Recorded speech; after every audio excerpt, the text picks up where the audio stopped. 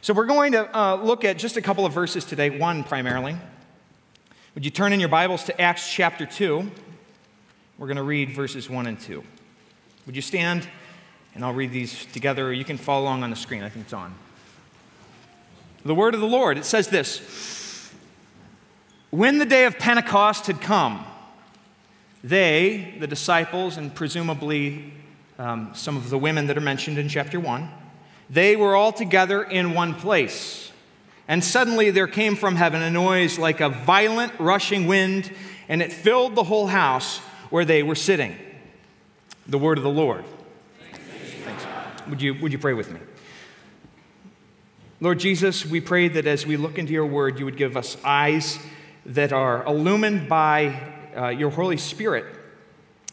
Father, as you caused the Apostle Paul, who was the great missionary to the Gentiles, to see you one day in a way that he had not seen you before. We pray that this morning we would all see something of you that we have not seen, that we will think about some attribute or some power of your glory that we have not considered before, that you would work in us and that you would transform us as we look into your word.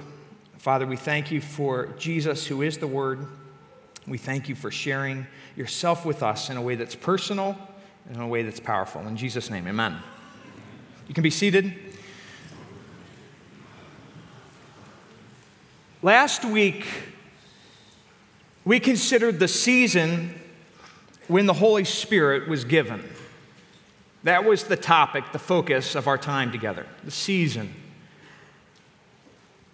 And I said that there were things about that season in particular time of the whole outpouring of the Spirit that were instructive for us as we seek His power in our lives today, in this church and in our country. And this morning, what I want to do is I want to follow up on that sermon from last week, and I want to consider the manner of the Holy Spirit's coming, the way in which the Holy Spirit came. We talked about the Holy Spirit has been active and alive and present from all of eternity. So this is not when he was not created or made. He's God. But he comes in Acts chapter 2 and in the following chapters, there's going to be an outpouring of his Spirit in a way that is different and unique. We talked about that last week. So I want to consider the manner of his coming. And then next week, I'd like to consider the effect of his arrival. When he came, what happened? So we're going to look at chapter 2, verse 1 this morning. And I don't care, Amelia, you could just keep it on the screen if you want. That might be helpful. Suddenly, there came from heaven. In considering the manner of his coming, notice this word, suddenly. Suddenly, a noise from heaven. Now, there are other times where the idea of suddenness arises in connection with Jesus Christ. Think about it for a moment. What might the other instances be? Well, one instance would be on that sleepy, unsuspecting night in Bethlehem when Jesus was born. Luke, who wrote the book of Acts, also wrote a gospel with his name, the Gospel of Luke. And in Luke, it is recorded that on that night when Jesus was born, in the same region where Jesus was born, there were shepherds out abiding in their fields, keeping watch over their flocks by night. And the angel of the Lord suddenly stood before some unsuspecting shepherds that were out in the field. All of the sudden, and they were terribly frightened. The presence of the angel and the display of the glory of the Lord made these men terribly frightened. This was to announce Jesus coming to earth, born of the Virgin Mary.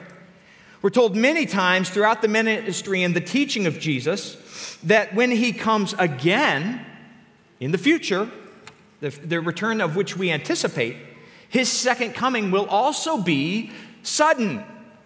He describes the state of those who haven't prepared for that day by saying that that day will come upon them suddenly like a trap. That's what Luke says in chapter 21. We're also told that he will come suddenly like a thief in the night, unannounced, unprovoked. It will be sudden. Of course, what I want to say to you is that what is sudden for us is not sudden for God. He knows the Spirit's coming was no surprise to him. He not only anticipates what will come, but he decrees it. It is his plan all along. I remember a few years ago I was learning about the fall of Constantinople. Have you ever heard about the fall of Constantinople and the things that were involved with that? It was a long process, but there was a certain set of facts that stuck out to me.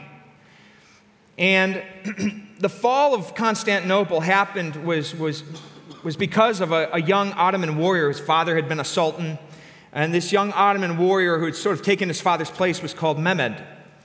And it's a fascinating story of how Constantinople fell. Byzantine Emperor Constantine XI was ruling the city at the time, and for centuries, no one had been able to penetrate its humongous walls. The city is surrounded. The city is sort of shaped like a triangle. If you have a triangle, it's sort of shaped like a triangle on its side. And all three sides were surrounded by these Theodosian walls, massive, thick stone walls that no one had been able to get through. On the top side of that triangle and on the southeast side of the city, there was water that flanked them. On the north side, on the top of the city, the water was a channel called the Golden Horn. And this channel came past the city and then emptied into where the Bosphorus Strait comes down. And I know it's not water that we're super familiar with, but they're surrounded on two sides and the city's in the shape of a triangle. You guys with me? So, this channel emptied into the strait, and where it emptied into the strait, one of the things that had been rigged up to protect the city from intruders, from enemies, was they had decided to, across the channel, put a steel chain, an iron chain, which they attached to some device, which they cranked up the chain, and it lifted out of the water when, in times where there were no ships that were allies coming in. And then they'd let down the chain to let their friends and friendly ships pass by. But then they'd crank up this chain, and no ships could even get close to the city gate where they'd need to, because you can't sail through a big chain across the top of the water. So it's sort of an ingenious technological advancement for the time. Mehmed was in a siege against Constantinople. He was trying to smoke them out. He was trying to starve them out. And it was going on, and one day Mehmed had an idea. He wasn't able to get his ships past that chain. His men were on the other side of the channel, north of the city. And the siege was just droning on. He wasn't really able to get enough, power up near the city to really break through the walls. What was he going to do? Well, in lieu of not being, since he couldn't sail his ships up to the city, what he did was he decided that he was going to take his ships out of the water a little bit north of in the Bosphorus Strait. And what he did, the plan he conceived, was to, in the night, in one night, he was going to cut down the trees of the forest. He was going to hoist his ships up onto the land, and he made these greased skids through the forest. And his men hauled their warships over land and dropped them into the channel right outside the gate of Constantinople. And so in the morning, when the people of the city got up, and they thought they had their channel and the big iron gate to protect them, what they saw was at the gate where the ships would sail into the city, Mehmed's forces were there. The cannons were loaded, and they opened fire. And that day, I think it was that day or maybe the next day, the city fell. The city that hadn't fallen in centuries fell. The point is, Mehmed's ships appeared to those in Constantinople suddenly. They came out of nowhere. They woke up and saw them and couldn't believe their eyes. But that was to only those in the city. It didn't seem sudden to Mechmed. He had devised the plan in his head. It certainly didn't come suddenly to his men who were trying to shove gigantic warships across the dry ground on greased wooden slats. It wasn't sudden for them. They knew the plan. It was sudden to those that were caught off guard by it. This is the connection to our passage that I'm trying to make by sharing this little story with us. It is by the authority of God that the Spirit works. The Spirit is free and sovereign to act without being bound to anyone's timing or technique or expectations. Things that are sudden are almost always out of your control, aren't they? I remember we're about ready to have a child in February, and I remember the last time we had a child, I was sitting with Aaliyah about 11:30 on the sofa in our back room, and all of a sudden she looks at me and says, "We need to go to the hospital." So we drove down to the Wood County Hospital, and within 10 minutes we had the baby. Sudden. It wasn't in our control, was it? These things happen all throughout life. A car accident. Perhaps you've been in a car accident, and to you it appeared all of a sudden. A couple of young high schoolers recently got in a car accident here, and they were making a left-hand turn. It wasn't their fault, and somebody came through the intersection. Bang! He didn't see the car come in at all. I remember being in an accident with Ryan Brown when I was in high school, and I just remember making a sort of a slow turn, another left-hand turn. Wow. Be careful driving home. And all of a sudden, boom! All I remember is suddenly all I could see was smoke all around the windows of the car. I didn't know what had hit me. Well, this is the case with things that are sudden. Most of the time, they're things out of our control. And that's why they appear sudden to us. So too with the Spirit's work. This is the truth that's being driven home in our passage this morning.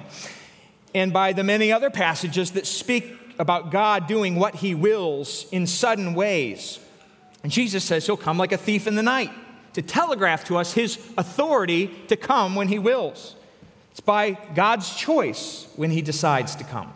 He makes the decision, and to all of us, the time that He has appointed might appear sudden, but it's His authority to do as He wills. We must remember that though the Spirit of Christ is yoked to our hearts, though He lives within us, though He prays on our behalf and serves as an advocate for us, these are all things that Scriptures speak about the Spirit doing for us.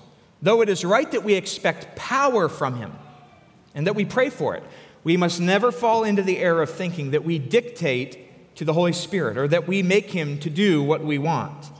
Christ's Spirit acts by His own choice and by His own authority. He works in the manner and in the timing that He wants. He keeps His own hours. He won't be played by the mechanisms of man. And as I said last week, some of you are more likely to dictate what He won't do than what He will do or what He must do. But again, as we said, either of these approaches to the Holy Spirit must be abandoned. You don't control what the Holy Spirit does, either negatively or positively, proactively or in absence. Our approach to the Holy Spirit is that He is great, He is powerful, He is mighty, and we are not. We are surprised by Him at many points. While the Holy Spirit is given to us as a helper, He is not your butler. He has the power and authority to do as He pleases. He does things at times and in ways that we could not expect.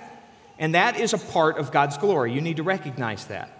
The Scripture says that it is the glory of God to conceal a matter. We do things, and most of the time we always want to make sure people know what we're doing and why. God is not like us. It's His glory to do something and to hide it, to hide His motivation, to not share it. In the time of the Great Awakening throughout New England, here in the U.S., there was an instance where Jonathan Edwards stood and read his manuscript. It's documented. Because he was nearsighted, he needed to hold up the pages of his notes close to his face. And you can imagine how such a method would be hard to pay attention to. Imagine me if I addressed you like this. And we're told that when he read the particular verse that he was using as his sermon passage, their feet shall slide in due time. That's the passage he read. That the Holy Spirit was poured out on the congregation, and the people listening began to tremble and cry out. Not because he was a great orator, not because he had curated a perfect experience that would hit on all the right emotional notes, not because he was a nice guy or he was attractive and made everyone feel good about themselves. No, absolutely not. There was a response because of the sudden powerful work of the Spirit to open their eyes to their need for the forgiveness of God and his love for them. The Holy Spirit used Jonathan Edwards' sermon as he preached that day to save thousands in a day, suddenly. That's the Holy Spirit's power. It's by his power, it's by his authority. I want to ask you again, do you want, desire, need his power in your life? If you do, you're going to have to give up your own. You recognize that, don't you? You can't have it both ways. Of course, we all want it until it implicates us for something. You can't live off your own power and the power of God. Do you want his power? God opposes the proud but gives grace to the humble. He strengthens and supports the humble. He fills the humble with his Spirit. We're told that the eyes of the Lord move to and fro throughout the earth, that he may strongly support the man who is fully committed to him. That means the man, the woman that God will choose to firmly support is a man or woman who is not firmly committed to himself. Do you recognize that? Humility. I asked last week if you desired a great work of the Holy Spirit in our lives. If you do, you must be willing to give up your own authority, your own power, your own strength, and embrace his. How will this be seen? Well, I think chiefly this will be seen by what we ask of God, the way we speak to him. You know, I think that the measure of a man's faith will be shown by the measure of a man's prayers. What are you asking God for? I've just said you need to be humble, but being humble doesn't just mean being quiet or living in the background.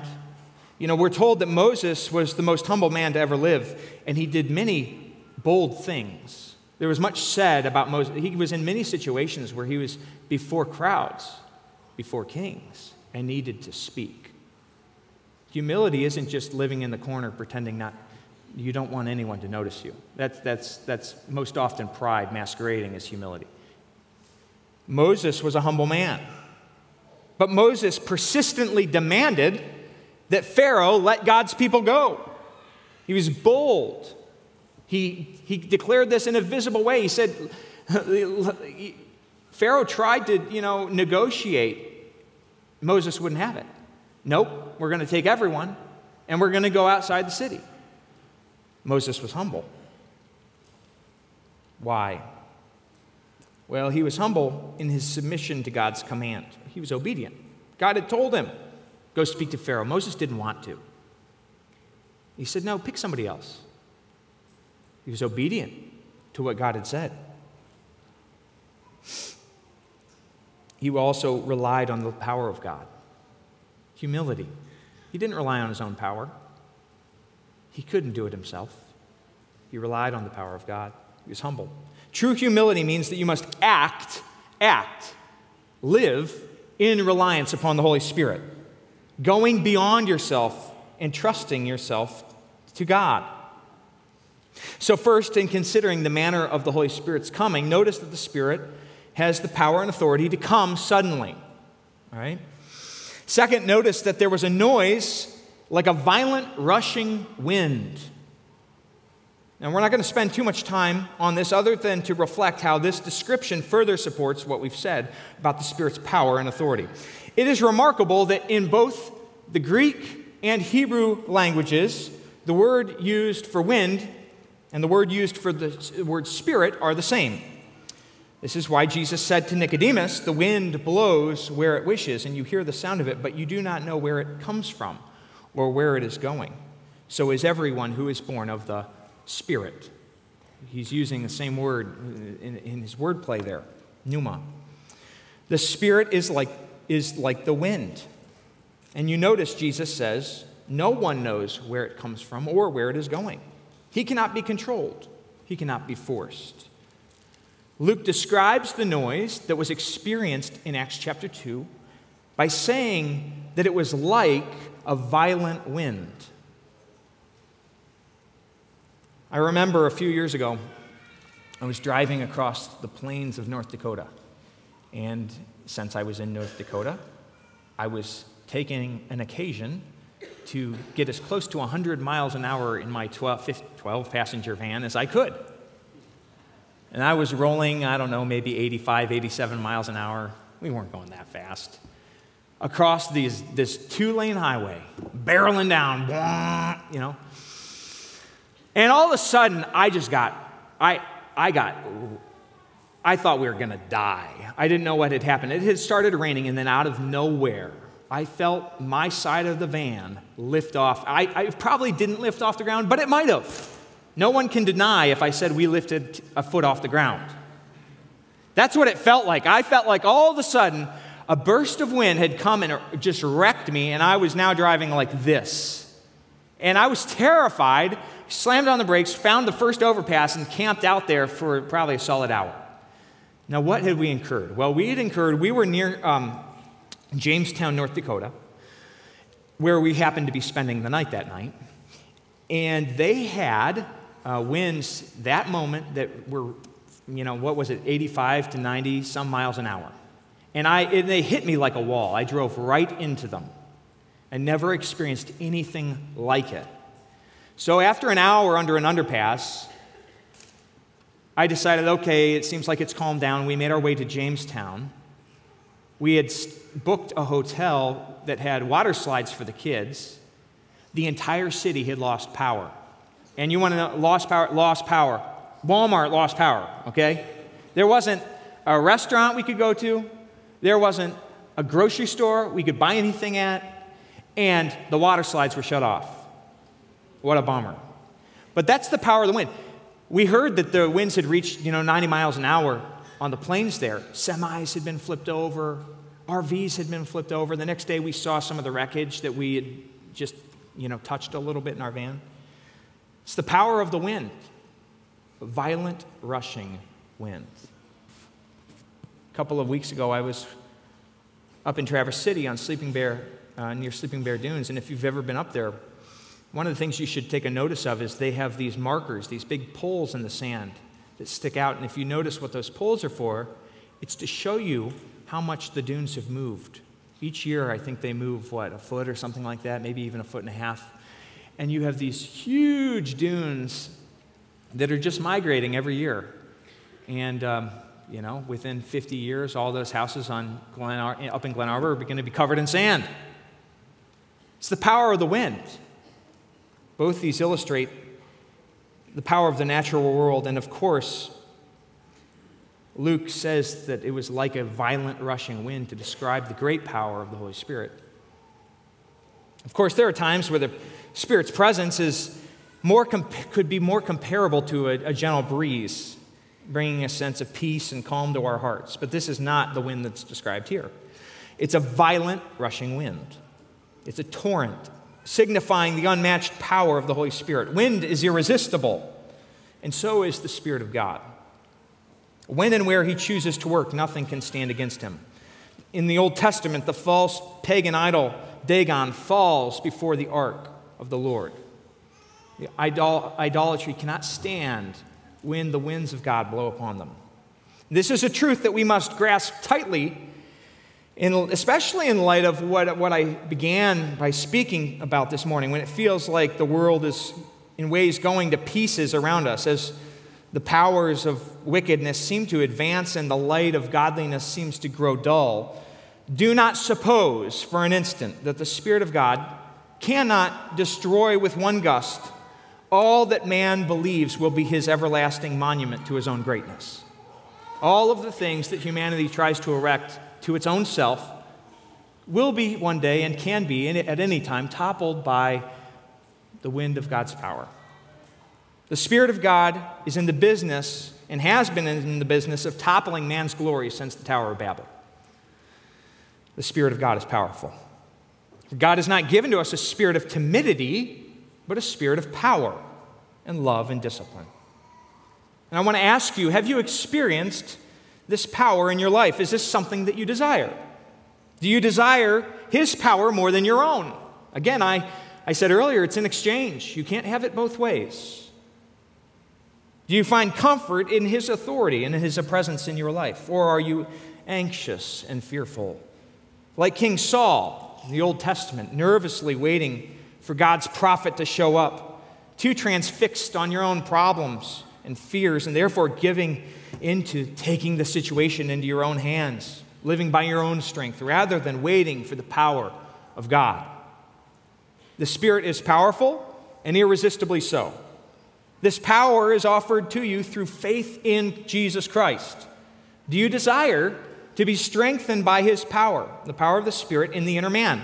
Paul says this is what he desired for the church of the Ephesians. I desire that you are strengthened by the power of the Holy Spirit in your inner man. Is that your desire? Is that the sort of strength you need? How often is Paul's prayer your prayer? As we've considered the manner of the Spirit's coming this morning, His coming was sudden. His coming had the sound of a great rushing wind. And both these observations underscore the power and the authority of Christ's Spirit. The third and the final thing that I want to address this morning is that I want us to take notice of what we're told at the end of verse 2. Look at it with me, if you will. It filled the whole house where they were sitting. Filled the whole house. What is there to learn from the manner of the Spirit's coming in this?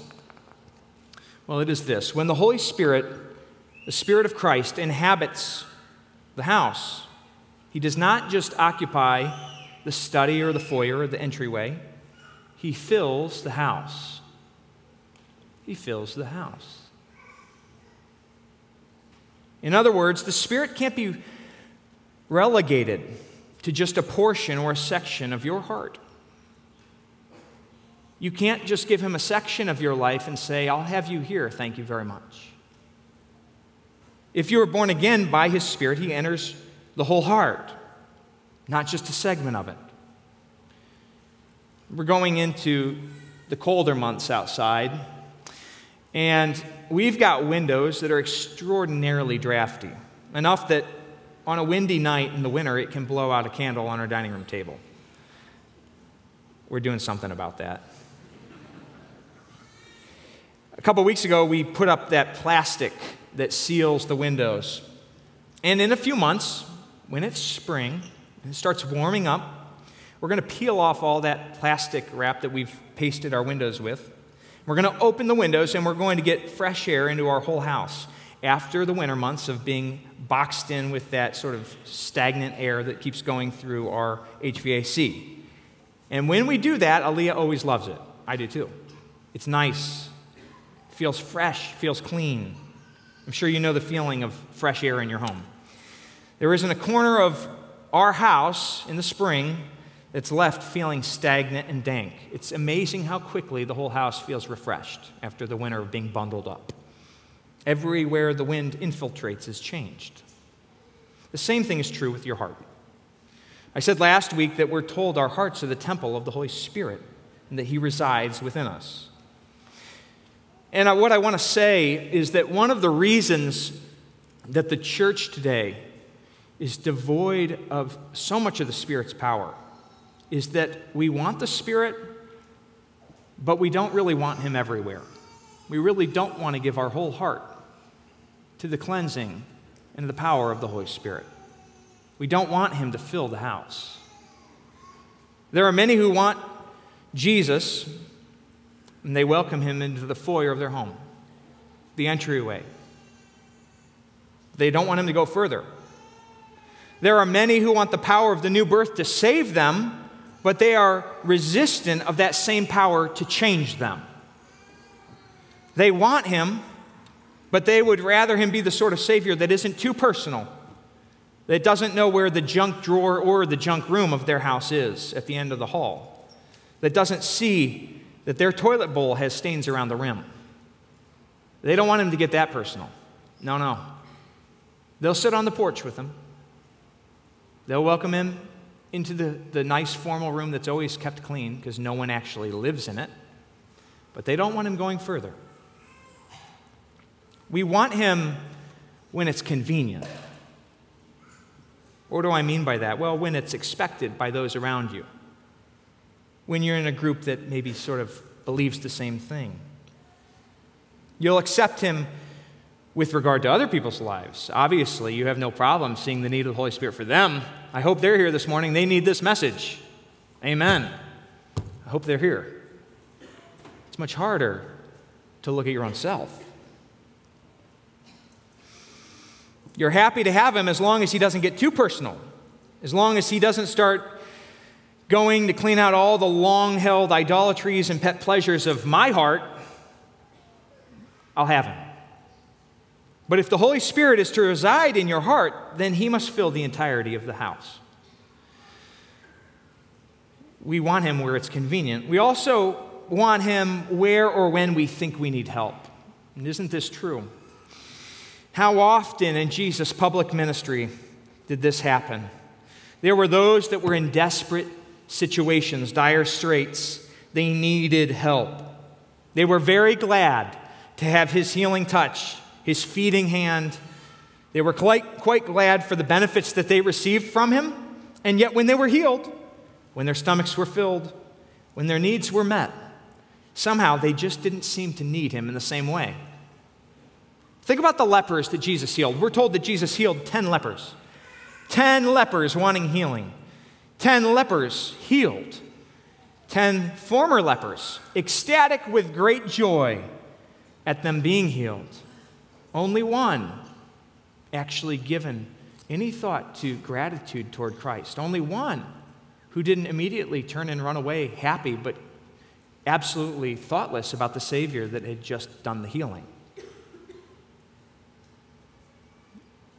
There were others that were healed, and Jesus was very particular. He said, "Don't tell anyone what I've done for you." And immediately, they turn and they disobey. They start declaring what Jesus had done, which may seem like a good thing. In certain ways, we can sort of sympathize with them, but it was completely disobedient to what Jesus had just said to them prior. It's the glory of man to conceal a matter, right? Jesus says at times, "Don't tell anybody what I've done for you." And they showed that they had disregard for the man that had healed them. Many today are like those lepers. They're quite interested in what Jesus can offer them when they have a burning need. But when their need is met, their interest in Christ, their interest in the power of his Spirit wanes, and they drift away. Often we want him when it's convenient or when we need help. The third thing is we want him when he helps us reorganize, but we don't really want him when he calls us to take all of our junk to the curb for big trash pickup. You guys ever do a big trash pickup? You live in a place that allows big trash. How many of you guys, come on, man. Show me hands who loves big trash pickup day. Yeah, we all do. All right. I love big trash pickup. But I only like it if it's the stuff I don't want. You know? You ever find your spouse dragging something out in the garage? You're like, whoa. What are we doing with that? Last week at our Builders Conference, some of the speakers were speaking about this sort of phenomenon, this fact that there are a number of secular voices, non-Christian voices today in our culture that are parroting in their own verbiage, with their own words, basic fundamental teaching from the Bible. Like it's some life-changing great discovery, and it is life-changing, but like it's some mysterious thing that they've just tripped over, and it's like, wait, well, the Proverbs says this all over. I mean, this is just basic stuff here.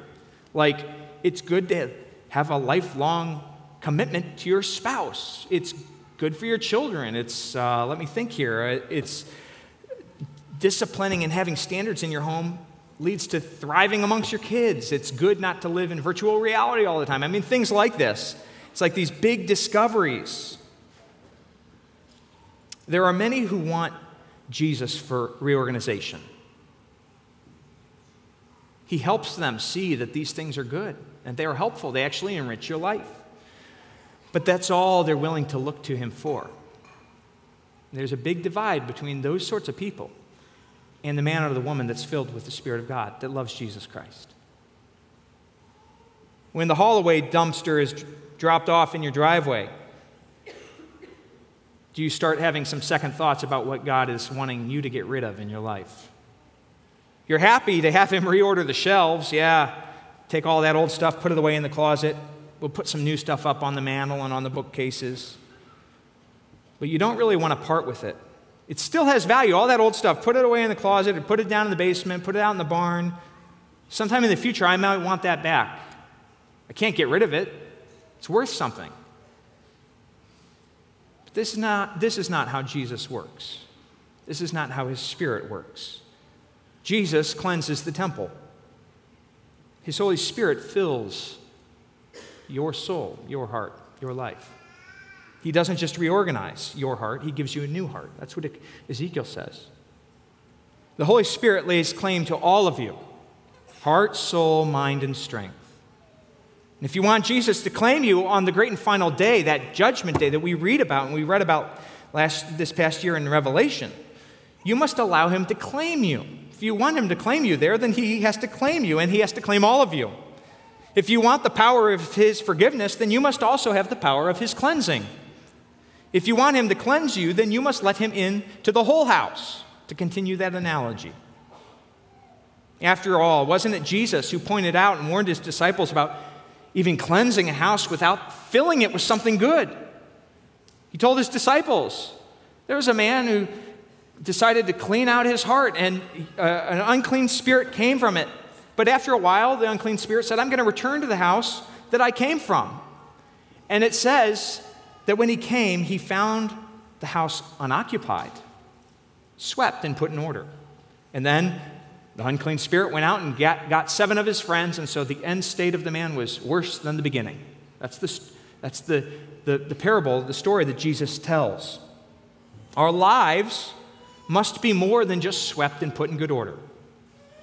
Having children that look good, instilling discipline, being faithful, being a hard worker. We must have more than a surface that's clean. We must be filled with the Holy Spirit. It's interesting, Jesus says the house had been swept and put in order, but it was unoccupied. The Holy Spirit must fill your heart. He must fill your life. We must be filled with the Holy Spirit. Again, this week, I keep asking you the question, do you desire the Holy Spirit's power in your life? Do you desire all the things that come along with that? Do you desire to see God poured out in this country? And if so, how does that implicate you? What might he want from you? Israel wanted to be freed from the tyranny of Egypt, and it implicated every one of them. It was by the Spirit, it was by God's power, but it implicated them all. If these are things that you want, there are some truths that you must live in line with. Live in line, live agreeing with, living in the light of the fact of God's authority and power over all things. To him be glory and majesty and dominion and authority. God is powerful over all things. Psalm 115 says, our God is in the heavens. He does whatever he pleases. He isn't bound to what you or any other person wants him to do. He is not controlled. His ways are marvelous, and it is his glory to conceal a matter. When he shows up, it's often sudden, in ways that are unpredictable, in ways that make us scratch our heads at times, but also give thanks to him. Do you serve a God that is sovereign to do what he wills? Is your approach to this God humble? The man or the woman who is sincere in their desire for the Spirit's power does not need to be great, does not need to be powerful in themselves. Why? Because they serve a God who is. Therefore, humility. Humility.